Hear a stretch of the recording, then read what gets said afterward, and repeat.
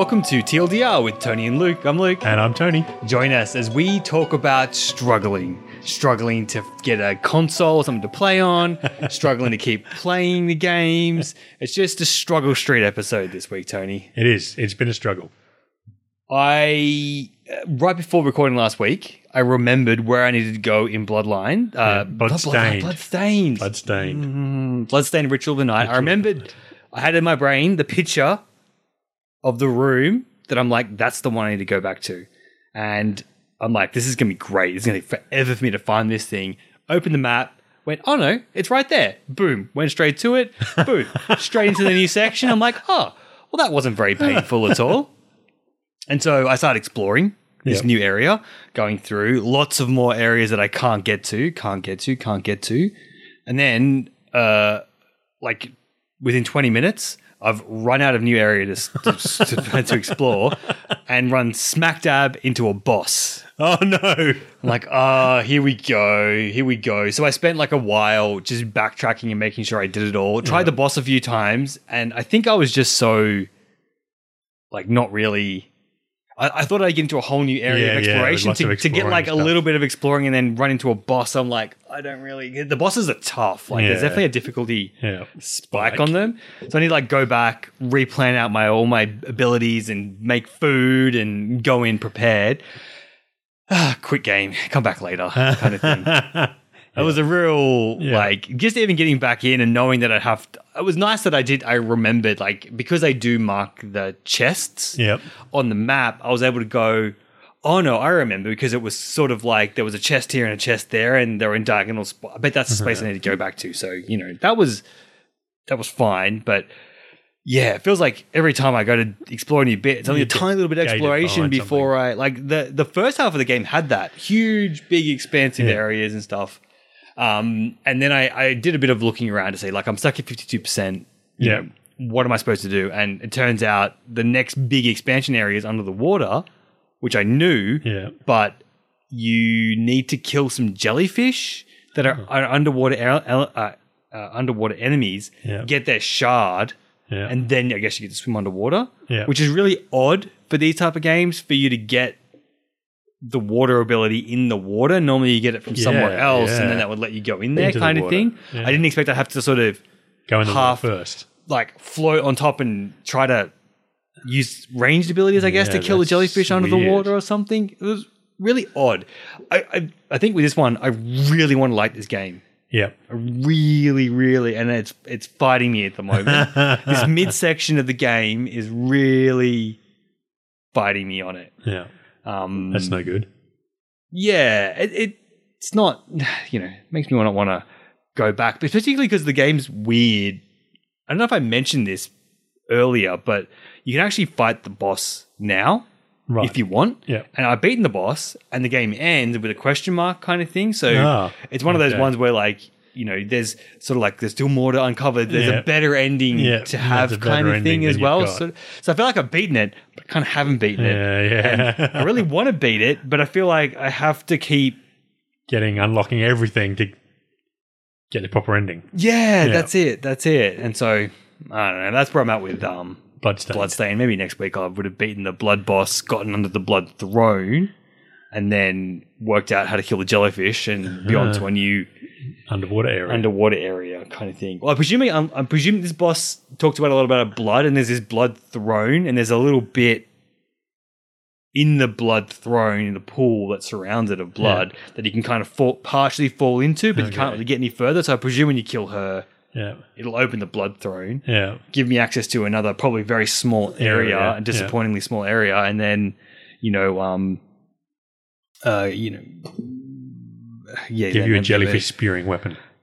Well, maybe there's something. I mean, you do have guns. See, I haven't really used any guns or anything like that. So there is guns. I probably have to just make a gun, make some ammo, and then go jellyfish hunting until I get the. What annoys me is it's just RNG.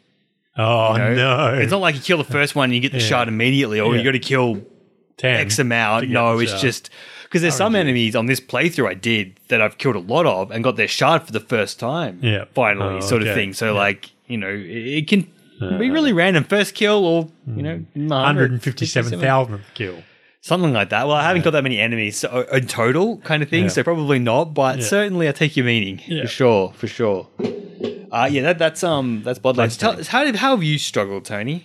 So my partner has broken her foot. Great time to be going to the hospitals. Yeah, so the hospital experience was not fun, but also so just as well as the physical difficulties of having a broken foot, she struggled a little bit with the mental difficulties, of course, because now she's dependent and she can't do any of the things she was planning on doing and all of that. So she got a bit down.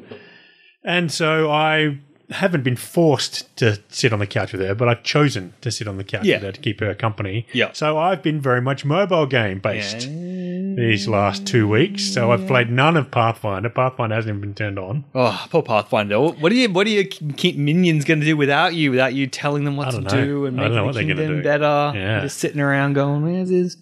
So I got my laptop out and I played a full game of Civilization 6 from start to finish. You haven't been on the couch, haven't you? Yeah, full game of Civ 6. Oh, I saw you play that. I was wondering why. I'm like, why is he playing Civ 6? That's a time-sucking game to sort of be crushing that. Yeah. Yep. So I got a few thoughts on Civ 6. It certainly looks nicer than the previous Civs. Yeah. Have you played Civ 6? I've never played any. I own never played any of the several Civs? Civs, but I've never I guess it's interesting actually because I would go back to my pre-surviving Mars city builder kind of thing. Was not really into that type of game sort of thing, and so maybe the length. You always hear about it takes so long to have a game, and that kind of stuff. So I've had them because I've picked them up through various places, $3 and stuff.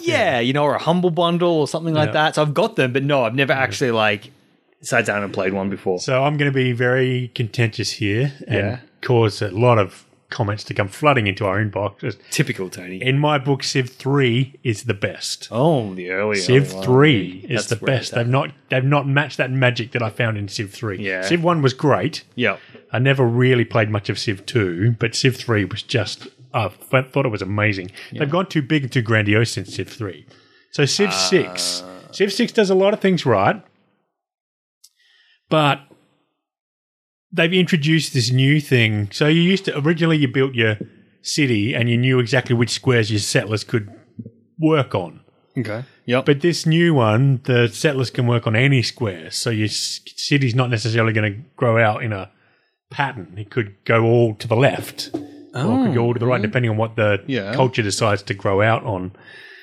So that's interesting. And they've also introduced a new thing called districts, which I was really excited about. So you have your theatre district, which is where you put all your theatre entertainment stuff. Okay. You got your religious district where you put your temple and your shrine and your cathedrals and all of that sort of stuff. Marketplace and harbour and all sorts of districts. And I thought that sounded really, really good, except the districts really only work for the city that you build them in. So you can't specialise a city. Like I want a science city, so I'll build the science district in the best city spot for doing science. So science is increased if you've got more mountains around it. Oh, okay.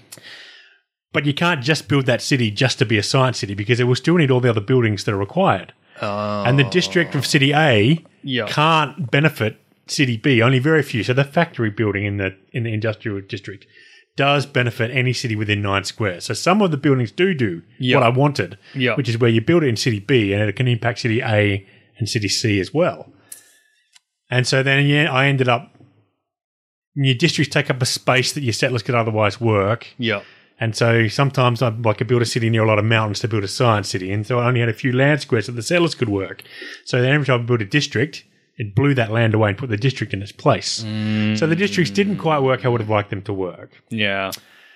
And it still has the same problem that the computer civs have got really unrealistic expectation of what a fair deal is. So trying to trade with the other civs is frustrating. Yep.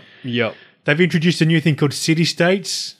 So you got your barbarians which come and raid you and stuff. That's been around forever. But there's now these things called city-states that you can send envoys to the city-states and the city-states will give you stuff based on if you've got the most envoys there, they'll give you all this sort of stuff. But I often find that in the games that I'm doing really well, the city-states are in the prime positions where I'd really want my city to be. And as far as I've played, other than killing them through military force, there doesn't appear to be any way to actually take over a city-state, and make it part of your empire. Yeah, you should be able to like diplomatically. Yeah, diplomatic say, come and join our empire. And then, we want you to be part of our empire, which I would really like. But that doesn't seem to be possible.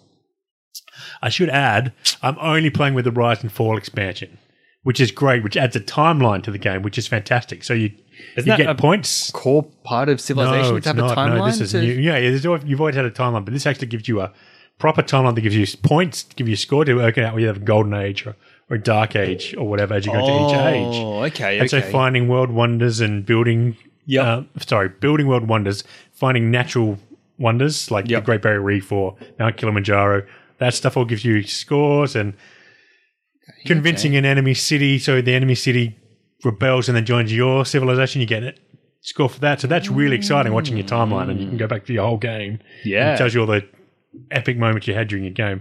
So I really like that. And I got a space victory. So I was playing the Zulus. Oh, yeah. Which is the warlike and aggressive race. Yep. But I was in just absolutely the perfect starting spot. I had a mountain range right to my northwest that blocked me off.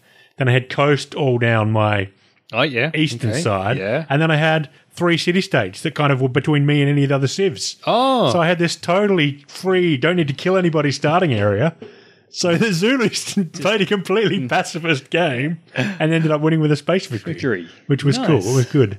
So yeah, it's got a lot of nice touches. The units have hit points again. So it's not you build your battleship and your battleship gets sunk by a galley. There's none of that stuff going on, which used to be one of my complaints about Civ, that they just had everything had 1 hit point. Oh. And so if the other thing beat it, it would lose. But now everything had different hit points, so that's quite good. Okay.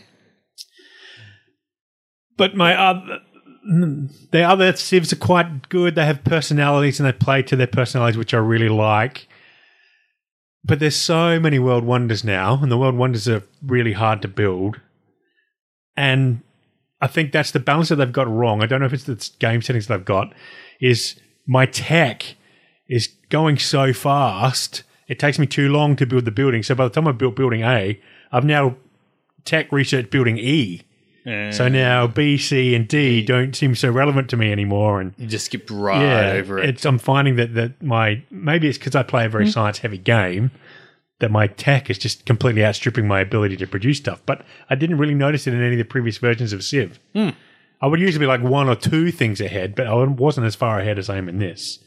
So I give it a thumbs up. I really like the Rise and Fall expansion. I really like the governors that it adds in. So you can put governors in your cities. It looks fantastic. You can zoom in and out. You can watch the combats go. Yeah. Nice. Yeah. It's okay. It's probably my next favourite Civ after Civ 3, but yeah, I just loved Civ 3. So Civ 6, thumbs up. It's hard to compete with that, like time and place and all that kind of stuff that comes along with it. And I'm sure Civ's suffering from a little bit of... They are trying to do new things. Yeah. And I don't know why. So originally it was Brian Fargo and Sid Meier. I think it was Brian Fargo. And he went out and branched out and did Alpha Centauri, Sid Meier's Alpha Centauri, which was not actually Sid Meier's. It was the other guy, which ended up becoming not Firaxis Games. It became another game company. And Alpha Centauri was fantastic. It was amazing. It was one of the best 4X games I've ever played.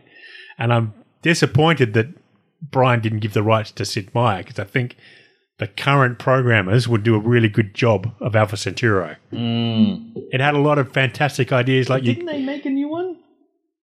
They made Alpha Centauri 2, didn't they? Did they? I don't think I haven't seen it if they did.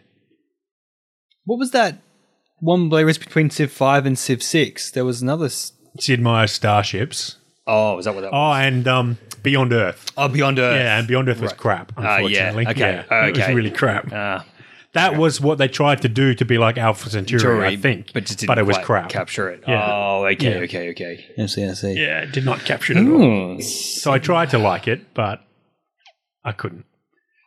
Yeah. I do want to give it a go. To see what I got on my list afterwards. If a spark takes me to grab it a go, if 6 is decent...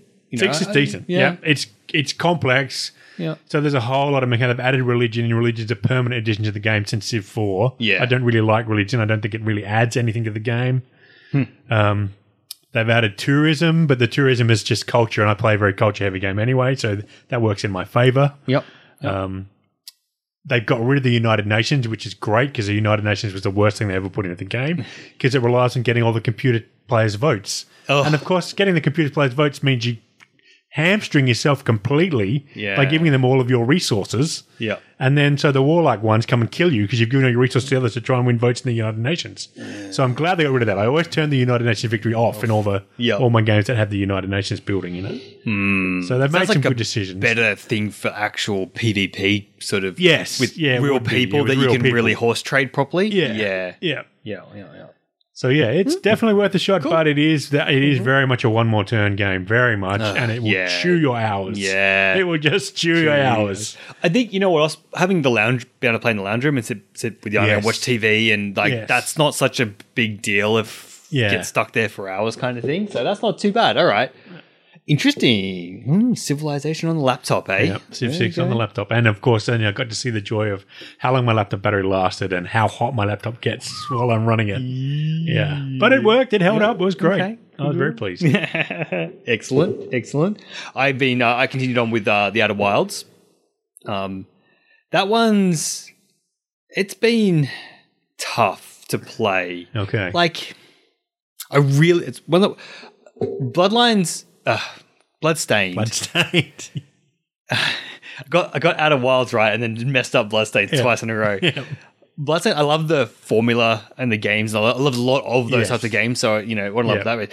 With Outer Wilds, I want to love it because it's so different than what I played before. Yes. But I'm finding the roguelike element of having to restart a little fatiguing. Yeah. Because, I feel like it's a lot of story to keep a hold of. There's a lot of tablets, and you got to remember in a 3D environment where you've been, where you haven't been, and whatnot. And so trying to keep all the story in my head, where it constantly keeps resetting, I have to keep going back out and trying again. And a good thing, ostensibly, is that the worlds are dynamic. So Brittle Hollow, as the lava moon pummels it, it starts to break apart. Okay. And so pathways that were available are no longer because stuff has been destroyed. Yeah. There's the Ember Twins, which it's weird. There's two planets kind of orbiting each other. Yeah. Or probably orbiting a central point outside of both of them kind of thing. Yeah. And there's sand pouring from one to the other, right, into this trench. And as that sand falls down, the trench fills and more of what's underneath the sand is exposed. And I think the idea is at some point the sand goes back and covers it and keeps going backwards and forwards. But you don't see that because the world always ends. Yeah, before you see it. Before that happens. And so there's lots so this is my thing, right? So not only do you have to get to where you want to explore, work out how to get into it, explore it, read it, do all the bits and pieces. Sometimes you got to do it in a specific time frame. Yeah. And if you miss that time frame, I was trying to get someone and I fell off, and I'm like, by the time I get back there, the world's I might as well just quit and start again. And now I'm back starting again. And so I appreciate what they're doing with it. The gameplay loop is not clicking me in kind of thing. It's not slick enough. Yeah, I kind of kept going back to Bright Hollow because I'd explored a lot of it and I was kind of trying to unlock all of it. Yep. And it gets to the point where you're like, okay, is this not accessible yet because I'm missing something, or is it am I not going at the right time, or you sort of, I don't know, because you've got no inventory or anything. You got to presume that all of it's accessible at all times, but there's no guarantee on that kind of thing. And so I left that, went to the Ember Twins. There's a lot there to explore that I, sort of started working out. Even little puzzles, there's this rock, quantum rock, and if you look away from it, it disappears. Yeah. If you look back, it comes back again. Yeah. And then if you jump on top of it and turn your headlights off and on, it disappears, and you teleport with the rock to other caves in the system and stuff like that. Wow. Which, it's clever, but then you got to remember you're in a 3D game. Yeah. You have no mini map. Yeah, so you only have where you've teleported to. Not necessarily. You have a little globe thing, which kind of helps, but that's only a globe in terms of here's the planet, here's north and south, and this is the path that you've been tracing. Yeah. That's it. That's all you get. No depth or anything like that for being underground in the dark in a cave. So a lot of brute force learning how these things work, all while being reset back to the start. Yeah. One or the other would have been a better mechanic. Maybe, yeah. Okay, or I don't see the worlds are so dynamic that you want them to reset quickly, so you're not waiting hours for the whole thing to reset as well. I feel like they've tried to pull a lot of different cool elements together. I'm not sure whether the mixture was quite right. But it is interesting and it's different again. And that's what keeps coming. Like if it wasn't so interesting from those aspects, you probably wouldn't. Back to it. Yeah. And so whenever you wake up, you see this thing break apart in the sky, like a little explosion of it breaking apart. And so I was like, I wonder if I can go there and do that. Because I'm just like, I need to do something else because I'm going crazy. And so I flew up to it. And yes, the parts are all there in orbit. Around the gas giant, and so that was fun. I got to it, docked, went inside, and explored all around it. And there's a missing module that I haven't found yet, and I think it might be buried. I might have fallen into the planet and be on the seabed or something like that. Potentially, I'm not sure. And there's lots of intriguing mysteries. Like I don't know why. I feel that watching it break up in the sky is relevant to why the time loop is happening because the thing is there it was according to the way I pieced together the lore, the machine broke when they used it, but if that happened a long time ago, why am I seeing it breaking up now recently kind of thing? And so I feel that's a key part of the puzzle. So sort of these are little tidbits that you get and you're like, oh, why just intriguing enough to keep me coming back kind of thing. And it is nice that the detective board storyboard thing that it's got does say there is more here to discover. Okay. So it does tell you that. It does tell you that you haven't finished that line. That area. And then you can click it and it will mark it on the map so you can get there easy. So they have made it easier to get back and make sure you don't miss things unintentionally, which is nice. So I'll give it a bit more time. Yep. The mystery is starting to be a little bit more intriguing. I'm kind of starting to connect more with the overarching story. Yeah, so feel like it's maybe got enough to keep me going. I must admit, I checked it out. Yes, since the last podcast, and I thought, I'm intrigued, but I'm not intrigued enough. I'll let Luke play it. Yeah, fair enough. Tell me. Yeah, fair enough. Yeah. I think it lacks a couple of things which make it hard to relate to because they're an alien race that you're playing. They're not humans. Yeah. Different, obviously. Then they play music and stuff, which is I don't know. The other explorers are kind of just sitting on their planets, not really doing anything. You can tell them about stuff, and they'll tell you about what they've found there, kind of thing. But they're not dynamic or anything. Yeah. So, why are they not finding and bringing back technology, which is supposed to be the goal? There's no antagonist. Everyone's really friendly, which I guess is nice kind of thing. I don't know. You kind of lack that connection with my people. Yeah. And then, the alien race, they're alien. They talk weird from the readings that you're reading and stuff like that. Well, they just seem quite humorous, at least. When that canon that I spoke about, that reading inside the documents in the canon, they're like, so-and-so, the research guy said that, this is the absolute maximum power level. And they're like, nah, we can definitely they know us. They definitely put the low limit low. Let's definitely punch that up a little bit higher. And when you get down to the ground to go to the research station, right there they say, this does have a maximum power limit. But we know those guys. Let's definitely set that a little bit lower so that, we know they're going to go over and it's, going to be fine. So they obviously got a sense of humor. And so there's little bits like that in it, but it's all just text. There's no voice or anything like that, and there's no, you don't get any visuals of what they look like. Yeah. Although I suspect that we're going to find out that we're them, but just forgotten. Kind of, I have a suspicion it's that kind of a thing, So I can keep playing it. It's just I do appreciate something that's new, and that definitely pulls me forward. Something that I haven't quite seen like this before. Yeah, flying that spaceship though, flying around in gravity is so tough. Oh man, I thought I had a hang of it, but when you start doing like 0G stuff and, you know,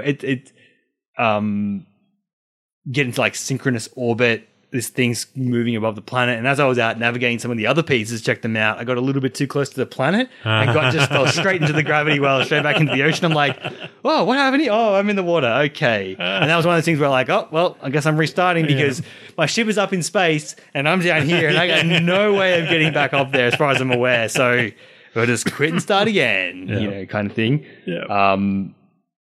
There's a few other little dynamic things I noticed. There's something they talk about. There's a comet that goes in and out and around, and one of the ships landed on that and is still stuck there. And so I did a bit of exploring through that, but I couldn't get any further into it. And what I noticed on the mini map, there's like a solar system map. You can watch everything that's happening in the solar system. Yeah. I noticed that when that comet got close to Brittle Hollow, another moon appeared. That's the quantum moon that they talk about in the thing. So it must be related to the comet. But this is back to that timing thing. And I need to wait or work out how can I get there at the right time.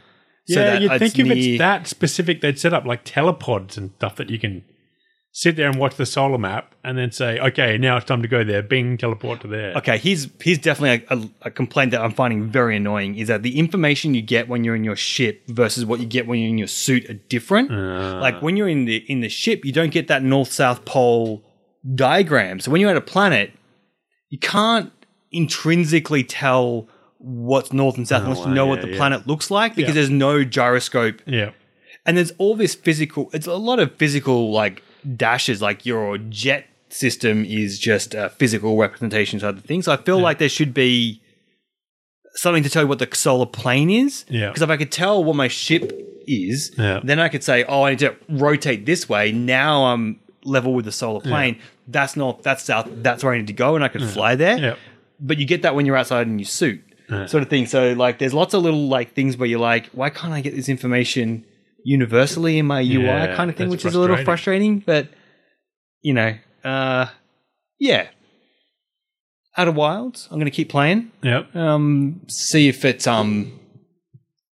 I do have obviously got a few things that I want to check out. I want to check out this quantum moon stuff. So I have a few tasks now that aren't just trying to beat myself up against the Brittle Hollow. And maybe that's the way you're supposed to play, is not try to discover everything, but to go around. But I think the flip side is that it's just more you got to try to keep hitting your head kind of thing. And the detective board is a little, as I expected.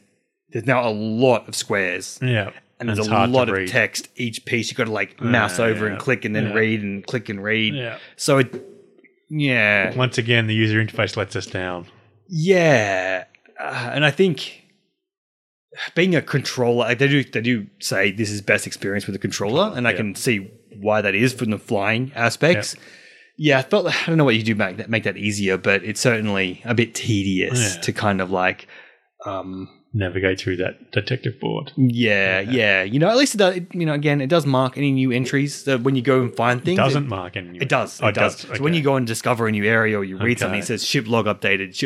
You go back, and then they've all got a little green dot, so you can go through and read the bit, and it does like. So if you've got like 2 of the 3 entries, say, it does start to type out the new entry, so you know which one is the new one. Okay. Yeah. So that stuff they've thought about that at least, so you can work out what's new and stuff. Unlike Old Mate Spiritfarer, where it's got the stupid problem that to move down in the inventory, you need to be at the very bottom of the screen. Yeah. Right?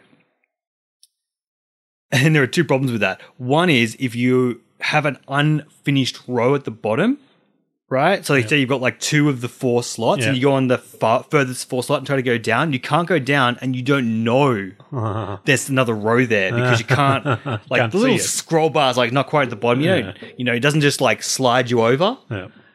And when you've got new things and you go down, you clear the new thing before you know you scrolled over the new thing. Well, that was exactly the same problem we had with, was it Andromeda? Yes, You couldn't see the new thing because as soon as you go past it, it unmarks it as new the instant you click on it.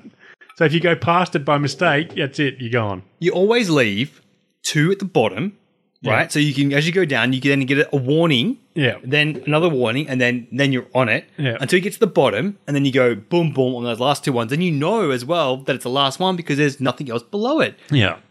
It's a solved problem. Yeah. And I don't understand why they fall into that trap. Yeah, it's crazy. So yeah. Yeah. Or even That's just a good. show me new button or something, anything. Anything, yeah. Well, that segues nicely into the other game that I've been playing. Yes. Got my Switch working again.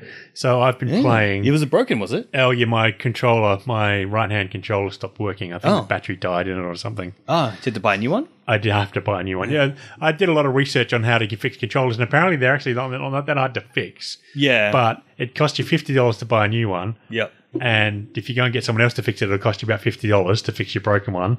And if you call Nintendo to get them to fix it, it is very much pot luck. Yeah. Some people said that they paid $25 for nothing. Nintendo said, no, we're not fixing this. Oh. Other people have got it fixed for free without paying any money. Oh, right. And other people have paid $20 to get them to look at it. And then they said, yes, we'll fix it for $30. So then it cost them $50 again anyway. And other people have gotten to look at it and they said, yes, this is in warranty. We'll fix it for you. Oh, This is Nintendo Australia as well. This isn't Nintendo America. Yeah. This is Nintendo Australia with massively wild experiences. That's crazy. And it's a known issue. Apparently all these Joy-Cons, there's a known issue with them. And Nintendo's just being very bad about it. But anyway. Rude. Rude. All right, anyway. That aside, so Yep. I played a little bit of Octopath Traveler, which is the whole reason I got the Switch. And that's okay. Octopath Traveler is good. Not as good as it should have been, but everything, all the reviewers said, I agree with all of that. But what I have been playing is Emblem of Fire 3 Crowns, which is a big series. If you're a Nintendo person, you'll know the Emblem of Fire I've heard of that. Yeah, which is it's right up my alley. Yeah. This one's fantastic. Yeah. Because it's like watching an anime cartoon. Yeah. So it used to just be static heads talking. Yep. Whereas now it's the whole animated thing. They've got voice acting and everything. Of course, I'm playing with the volume down, so I'm not hearing the voice acting. Yeah. It's very good. They've improved the class system. Can you give a quick rundown on what sort of game it is? I've heard of it, but I don't really know much about it. It's a permadeath tile-based, turn-based combat. So you get all your turns and the enemy gets all their turns. Yeah. But if you die, you're back to the start. Which I've turned off. Okay. Because that frustrated me so much in the previous versions that I played. Because the reason I hate it is because they've intentionally programmed the enemies to be mean, and the enemies will pick on your characters. So if there's a choice of 3 characters and you've got 4 enemies, all 4 enemies will pick on the same character. Yeah, right. And because it's all of you and then all of them, you don't get a chance to interrupt with a heal spell or anything to keep them alive. Yeah. So if you've got, unfortunately, bad placement or an enemy comes out of nowhere that you weren't expecting. Yeah. So that's bad. You can lose characters that way. The other way you can lose characters is critical hits. The enemies can get critical hits. So your plan can be perfect. Yeah. And I'm going to survive with 2 hit points left. Yeah. And then the enemy gets a critical hit and kills your character, and permadeath character's gone. Yeah. And it's not like your characters are very easily to replace. So you do get a huge roster. Yeah. But it takes so much investment to get your characters to be good. It's not like you can just swap them in and out all the time. Yep. So in the last Fire Emblem's Awakenings, they turned off permadeath. Yeah. Turn permadeath off. Yeah. Which is good because I'm losing characters left, right, and center in this, which would be frustrating. Yep. But as is given a clue by the name, Fire Emblem 3 Houses. Houses. Yeah. 3 houses. They've actually built replayability into the game immediately. Oh. Because you choose which house you're going to be a member of. Okay. And there's 3 houses. Yeah. And I thought, that can't be too big a deal. But each house has about 6 students in it. Okay. And each student has their own story. Oh, wow. So in order to see the whole game, you've got to play through it 3 times to get each house's student stories. How long's the playthrough? It's huge so far. Yeah. I'm up to chapter 8. Classic JRPG kind of action there. 8 and but it's good. It's got all the Fire Emblem stuff, your weapons breakdown. Yeah. You get special weapons, it's rock, paper, scissors. Swords better than lance, which is better than axe, which is better than swords. Yep. It's good. I'm loving it. Dig it. Having to go back a few times because I'm making bad decisions and having to go back and reverse my bad decisions that I've made. The friendship system is still in there. I haven't yet worked out how to get multiple attacks. So if you build up, I think it's because I haven't built up my support levels high enough yet. But if you've got 2 characters that really like each other and have a high support level, and they're standing next to each other, when you attack with one of them, the other one will join in the attack as well. I love an assist. Yeah. So assist. So I've successfully got 1 assist from they've added a thing now where your character has a tag-along character. and you see the tag-along character in the background tagging along with your character. Yeah. And I've actually had the tag-along character heal me in the middle of the fight. Handy. So, and I've actually seen the Archer character shoot their arrow once, but it didn't do anything. Well, everyone misses occasionally, I guess. Yeah, so I'm guessing maybe that Archer character did shoot but missed. But I've definitely seen the Priest character healed my character. Okay. My character got low, like got down to 5 hit points. Yep. And then the Priest did an interrupt. And, it said adjutant. They're called adjutants when they're tag-along characters. It said adjutant heal. Yeah. And ping, my health went back up again for 18 points. I like that. It's a nice little story. I never really considered this, but like if you were running an army, you would have someone in training with you as well, kind of thing. Exactly. Actually, a nice little like story-based sort of reason to have another person there as well. Yeah, and so it makes you think about who are you on adjutants as well. Yeah, who are you and you can't have an adjutant for every character. So I've only unlocked one adjutant slot. Okay. So my party of 8 characters, only one of them can have the adjutant. Right. And you can't necessarily have any adjutant. So I think all of them can have the healer. Yep. But the cavalry guys have to have a swordsman. And the bow guys can have other bow guys. But there's a matrix of who you can have as an adjutant. Makes sense as well because they would have certain channels. You don't want a sword guy with the archers because he's sitting back going, can I throw the sword at the people? Throw the sword at the enemies. Yeah. Now I've got no sword. That was a mistake. Yeah. Yeah. Oh, that's cool. So I'm enjoying it. They've got the traditional Uber challenges in the middle of fights that you can ignore. So I tried fighting one. It's a death knight. The first one I found was a death knight, and it says you're the tutor, or you're the professor of the house, and then each house has a house leader. Yeah. And so the house leader says, "Oh, we should keep away from that death knight. That death knight looks really bad." So I did the first time and got through it, and no problems at all. The death knight just sits there and just runs away at the end of the fight. Yeah. But then I thought, I wonder what happens if I go and fight the death knight. So I reloaded it and went and fought the death knight, and I could beat him. Yeah. But I had to have all of my characters. So this, with permadeath, this would not be a viable solution at all. And I didn't keep this save. I'm just going to find out what happened. Yeah. Have to have all your characters around the death knight, and then you got to kill him in one turn. Oh, yeah. And so each time you attack, he kills your character, basically. So you've got 30 hit points roughly, and he gets 2 attacks and does 27 points with each attack. So he messed up my whole party. I did kill him. Yeah. And you get a seal, which lets you train new classes. Okay. But it wasn't worth losing 3/4 of my party to try and beat him. Oof. Yeah. So it's fun. It's got everything. If you played Fire Emblem, you'll know exactly what you're getting. Yep. And it's like Ratchet and Clank. Doesn't disappoint. If you like the format, you'll enjoy Three Houses. Yeah. I haven't done any replays yet, though, so I have to see how that works when I go back and replay with one of the other houses. Yep. And see if all the students in the house that I played first, if you like, you get a new game plus. Yeah. Would be nice. And so all the work you've done on that house somehow gets incorporated into your next playthrough. I don't know. I'll see what happens when I finish the story. Nice. Yeah. We've also been playing Spiritfarer, but that's me and Yana together in the co-op mode. It's also been getting a little bit tiresome as well. Like, it's hard to put Well, I think it's 2 things that are problem. One, the jumping and sort of movement stuff has been getting more difficult, but the movement stuff isn't very good. Your characters are way too. I don't know what the word. I don't know what maybe it's not responsive or they. I don't know. I just feel that like I'm better than what I am when I play this game if I'm doing for the level of jumping puzzles that are there, and everything's getting bigger. And so the camera, like it desperately needs a split camera screen thing where you're too far apart, you break the screen into 2 parts, and then you do that. Yeah, the screen should tear. That's old. They did that like 15 years ago. They did screen tearing. The co-op has definitely been like a bolted-on thing as opposed to something they actually went out to design. In the DNA of the game, yeah. And so that's getting, because we're the biggest ship you can have now. Yeah. So I guess it's not going to get any worse than what it is now. No. But, if one of you doesn't want to do something and is like just, we're just waiting for something to happen or whatnot, and you're down in the bottom left, top right is very, very small and hard to see. As well as just, I haven't mentioned this, but when you go inside a building, it lights up the inside of the building and dims the background. But if you're outside and it's nighttime, you can't see anything. And it's really small now because it's really hard to see what's going on.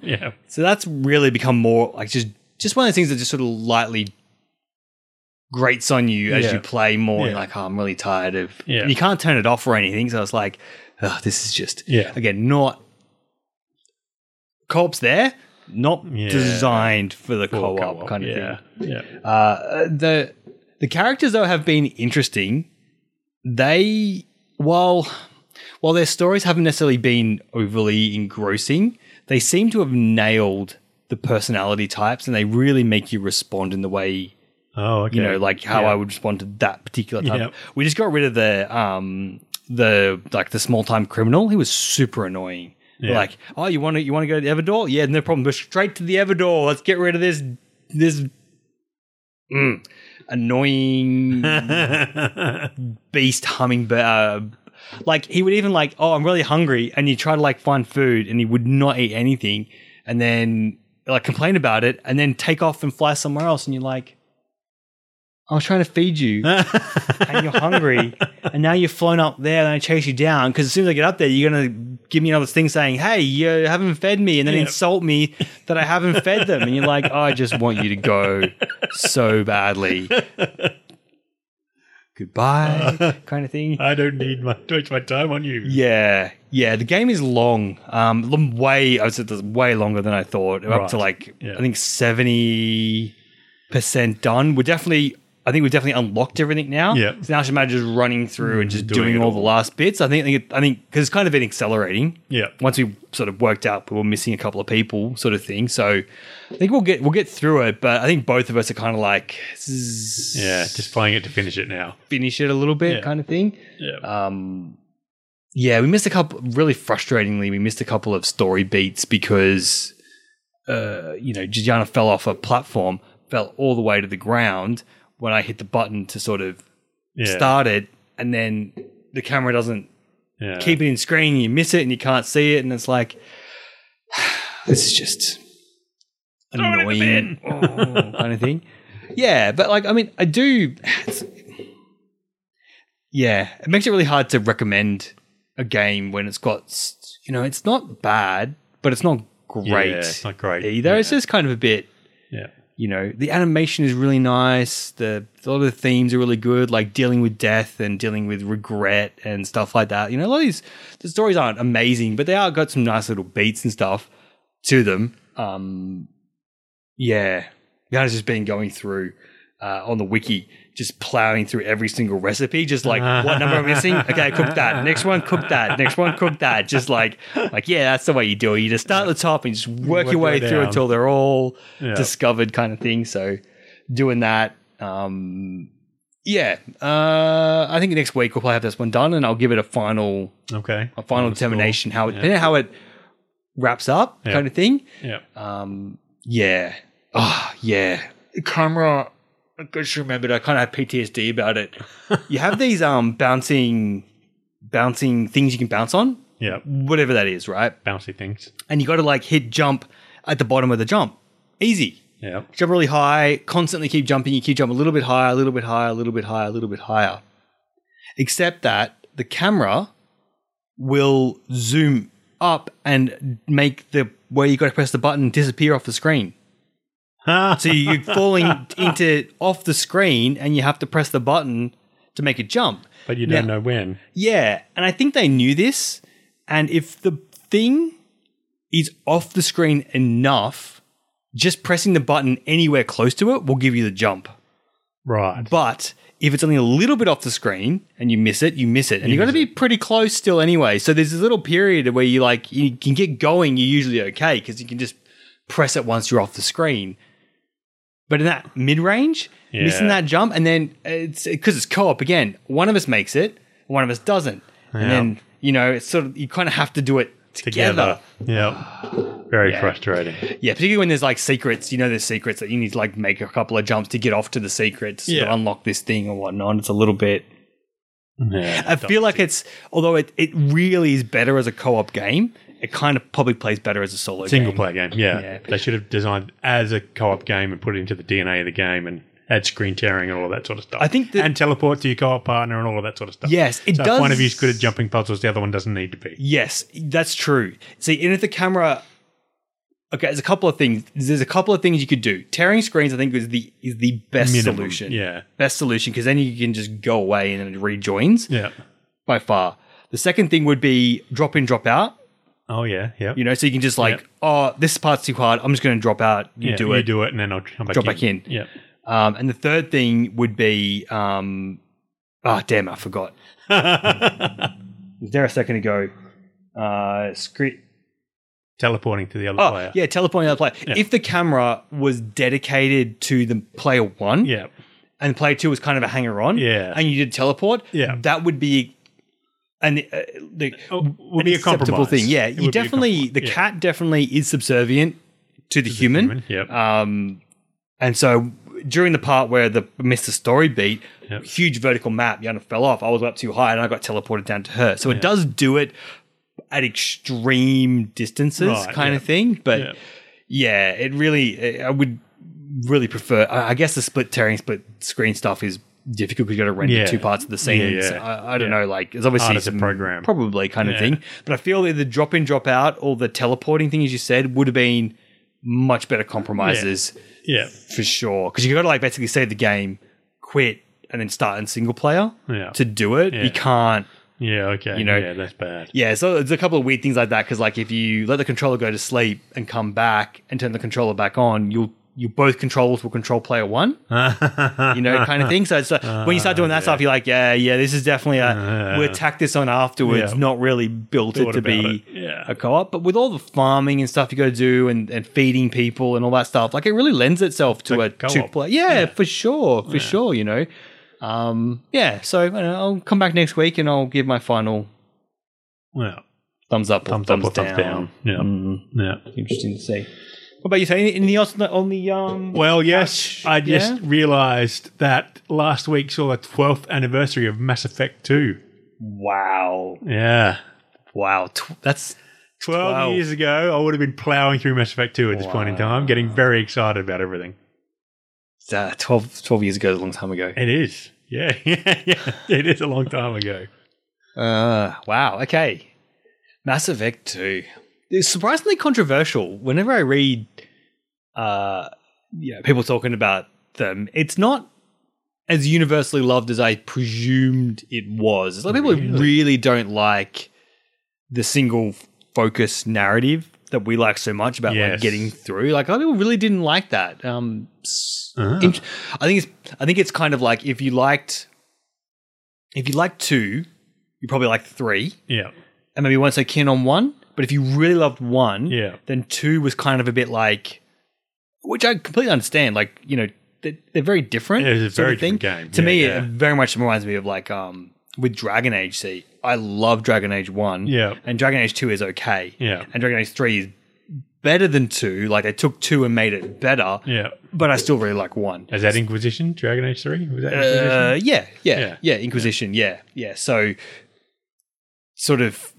Yeah, it's a completely different game. Dragon Age 1 to Dragon Age 2 and 3, it's a completely different game. But number 2, I think the reason I loved 2 so much was because that suicide mission at the end really rewarded you for understanding the game. Yeah, absolutely. And I loved going through it with Toad Shepard.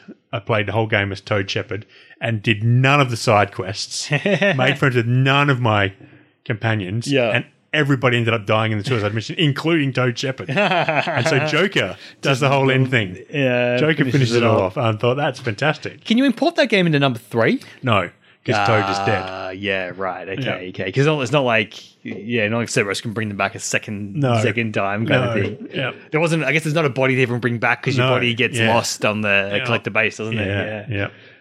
I really enjoyed Mass Effect 2. That suicide mission was fantastic. Yes. And I mean, to have played it as much as I did with trying out all the permutations for the suicide mission. Yeah, definitely. I must have really enjoyed it. Yeah, to play it that much. Yeah. Sure. But that's just a blast from the past. I thought it was January the 26th, 2010. So, yeah. I'm trying to remember where I was in 2010. Well, you were at the uni. Yeah. Because we were talking about it. That was in fact what inspired this podcast. Yeah, true. That's right. Yeah. Yep. Funny. Yeah. Oh, man. So many games between then and now. Oh, yeah, and still so many more to play. Yeah. So many. Even just the ones we were talking before the show, the ones that I your rule about $5 games that I completely broke when I had my little splurge for my Steam Summer Sale. So many there to play. And then you found something else that you wanted to maybe check out, a Witcher game. Thronebreaker, yes. That's so weird. Is it made by CD Projekt Red? I don't know. Interesting. I don't know. It's definitely officially licensed. Yeah. So I'm guessing CD Projekt Red, maybe they got to lend the license out to another dev studio or something. Yeah, right. But yeah, it was in an article I read in one of the PC magazine, gaming magazines, saying I think it was the 10 best RPGs you've never played. Yeah, right. And Witcher Thronebreaker was one of the ones, like number 7 or something like that. Mm-hmm. So it's really worth checking out. So it's it's very much in the Witcher story, but you have a deck of cards that you build. It's like a customizable deck building game, and you got to defeat the enemies by playing your cards. So it's not Gwent. Yeah, but it's cards, moves, and stuff in your cards. Yep. And you've got to play your cards in the right order. So yeah, it might be worth checking out if it's on sale. I think so. I think we should definitely check it out. Because there's another summer or it's a Chinese New Year's, so it's Lunar New Year sale.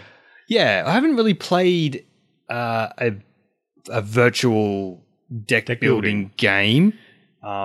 Usually, I think we're both the same on this. We both really prefer in person. In person. Yeah, when you're playing a board game kind of thing. But I think it's got that Witcher stuff to sort of draw you into a known kind of universe. And I kind think of thing. it's fixed. It's a fixed deck of cards, so it's not like they add new cards. So I was about to ask, is it like a Hearthstone deal? No, or it's not. So I think Gwent's like Hearthstone, isn't it?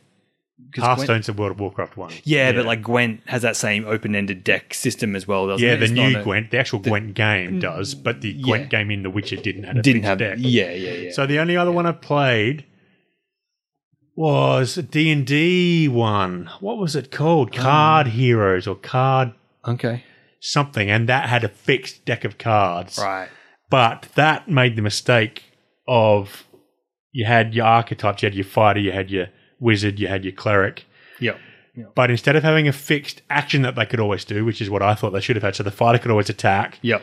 The wizard could always cast a ranged spell and the cleric could always heal. Yeah. They didn't have that. They had the move ability of the character was fixed. Okay. Yeah, so it's based on your race. Your move ability was always fixed based on your race. So I was playing one of the I got up to chapter 22 or something. I got really deep into it. I had some really amazing decks. But of course, as your deck gets bigger, it gets harder to draw the cards that you need in a specific situation. And so 3 turns in a row, my cleric didn't draw a single healing card. So my whole party got wiped, and then I've never played it again. Yeah, it does it to you, doesn't it? Yeah. But at least that had a fixed deck, so you knew what your cards were going to be. And they had rarities. So there were common, uncommon, rare, and legendary. And they really did. The legendary powers really did feel like legendary compared to what the other ones were. And you could only use them once, so the power balance was in there. Yep. And they had, like the fire sword did more damage against the trolls, and they had all that sort of whole traditional D&D stuff fixed in there. So it can work really well with a fixed deck, and then the whole game has been designed around that deck. Yes. So yeah, I think that's the key thing to it, because I'm not really keen on doing some. Yeah, I played Hearthstone thing. And it comes a point when you're playing Hearthstone and you have to play other people. Yeah. And you just get destroyed because people have spent money and they've got these amazing cards that you've got no hope of beating. Yeah. So that was the end of my Hearthstone experience, which is a shame because it's actually a good game. Yes. But you can't play it offline for very long. Yeah, because they want you online, so you spend they want you to spend real money on the game. Yeah, I would have preferred that they made like a deck of, say, 500 different cards and it cost you $50 to buy the game. And that's it. That's all that's ever going to be. Those 500 cards, and you got to. And then it comes down to play a bit to collect them. Yeah, skill and picking a deck and and a little bit of luck because you don't start off with all 500 cards. Yep, you only start off with 200 cards. And they can keep that whole card making mechanic and trading, and they can do all that. Like marbles in primary school, for crying out loud. We used to trade marbles and play. You put up what marble you want to play for. Yeah, you could do that, and you could say, "This is a card I'm prepared to play for," and then someone will log in and say, "Yep, this is a card I'm prepared to play for," and Yeah, but no, they just give us $15 and get a new set. Oh, look at that. You didn't get any new cards. Sucked in. $15, please. Yeah. No. All right. I think that's cool. That's something different that we haven't played before. No. And we've got the indications that it's supposed to be quite good. And we both like The Witcher, so it's a... I think that's enough ticks in the boxes to get in the door. I'm going to say the only deck building game I've played is Ascension.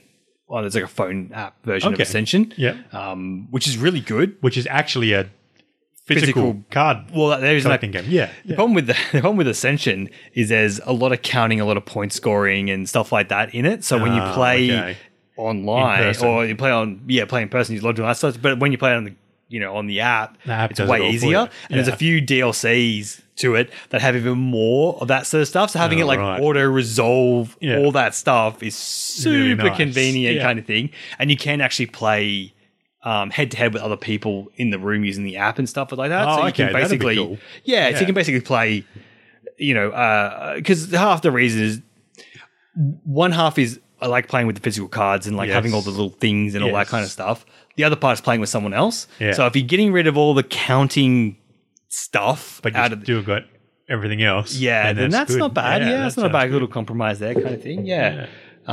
So all right, we'll put that on the list. Maybe this year we'll crack that one out. You got to finish Kingmaker first. Yeah, I got to finish Kingmaker first. We've got to get back on Pete and get back onto that again and get some more division going. We've both got Wildlands now, so we've got to play some Wildlands. Do a bit of division now that we've hit level 30. Yep. I want to see some of that end gamey kind of and then stuff try there. our Wildlands. Yeah, for sure. Yes. All right. Yeah, that's it for this week. Thank you very much for joining our series of frustrations thing. Hopefully next week Bloodstained will be kicking and I'll be super engrossed in Wildlands. We'll see. Yeah. Maybe you'll be back on the Kingmaker again and off the couch.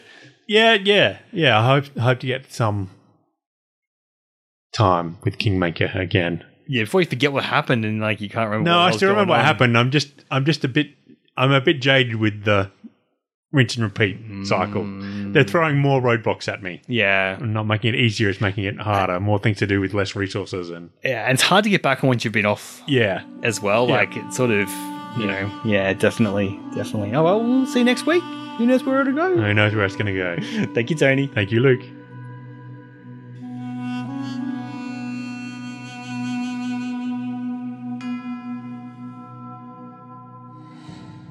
I'm Commander Shepard, and this is my favorite podcast on the internet.